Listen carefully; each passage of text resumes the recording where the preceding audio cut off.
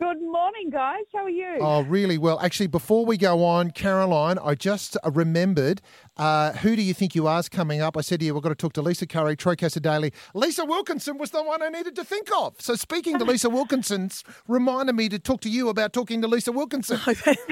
That's great. So we're going to talk to you about what's on tonight, but then we're going to get back in touch with you about the next show you're on, Lisa.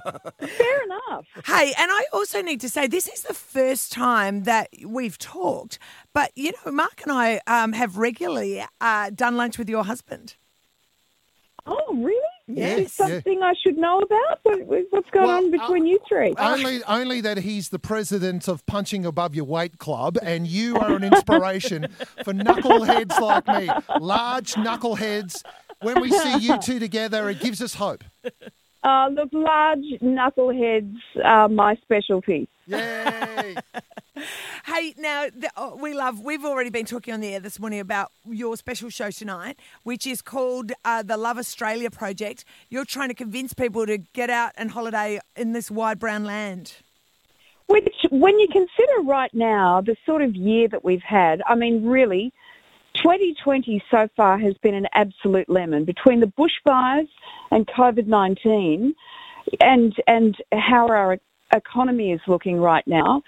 This is not the way we figured we were going to head when we struck midnight at the beginning of the year. But when life hands you lemons, you've got to make lemonade. Yeah. And once those borders lift within Australia, it's time to get out there, and our homework is to have a great time having a holiday right here in Australia. It's going to be a long time before anyone can head overseas or anyone from overseas can come here. And the best way we can kickstart our economy and get jobs happening again is to get out there and go to all of the amazing places. I mean, you don't need to go to Europe to go skiing. You don't need to go to Hawaii for a great beach. We've got 10,000 beaches right here in this country. We've got some of the best ski fields in the world. No one's got an Uluru. No one's got a Daintree Forest. You know, we've got Mona Museum in Hobart. We've got some of the best zoos in the world. And, you know, we've lost over 1 million animals in the bushfires. We want to check in with how the animals are doing. And all the zoos have been closed. How have they been coping? What are the great events that we can all plan for from our couch tonight at 7:30, places we've dreamt about going to? Now, it is a great thing for all of us to get out there and spend our holidays and our tourist dollars in incredible places. Like, how good an assignment is that to have? Yeah, that's right. Absolutely. And look, I can't agree with you enough there, Lisa. Now, where are you headed? Where are you going to go? Look, I've just done an article for 10 Daily, which I think is just about to go live, and I listed a lot of my all-time favourite places to go within Australia. One of them is Broome and the Kimberley. I love that part of Australia. There's something called the horizontal waterfall, which has to be experienced to believe, and it involves a very fast speedboat. Can't recommend that highly enough. Okay. All right.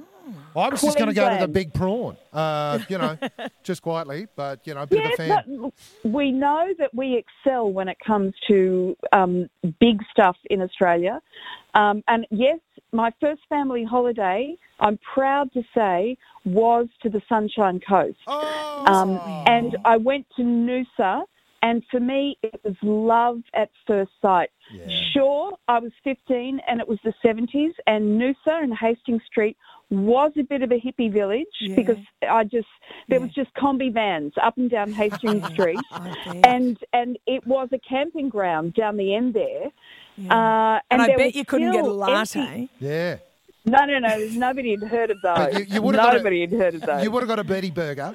Would have got a Betty Burger, yeah. Yeah, but there was only there was 3 flavours of ice cream that you could get, not the 552 you can currently get in Hastings Street, and that was vanilla, chocolate and strawberry. Of course. But I have probably gone to Noosa, I reckon, every year since, whether I've gone there for work or a holiday. Pete and I had our honeymoon in Noosa. Oh. I love that place. Yeah, Oh, brilliant. it's hard not to love. Yeah. That's great. I mean, people from here, when they're probably will need to go a little further afield in their Love Australia project, but we're glad that you love it, and no doubt are spreading the word about it everywhere you go. We are. And, you know, when you look around this country right now, if there's any island on the world that you could be on, wouldn't you choose Australia? I mean, I feel so proud of the way we've all rallied, you know, with the bushfires and COVID-19.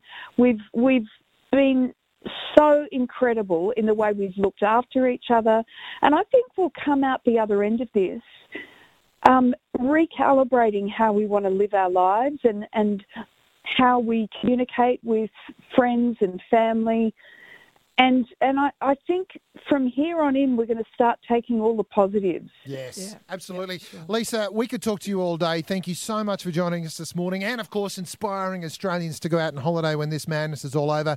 And just a little side issue there, just a note from my wife, can you please stop making us cry Sunday nights on the telly? We'd really appreciate that.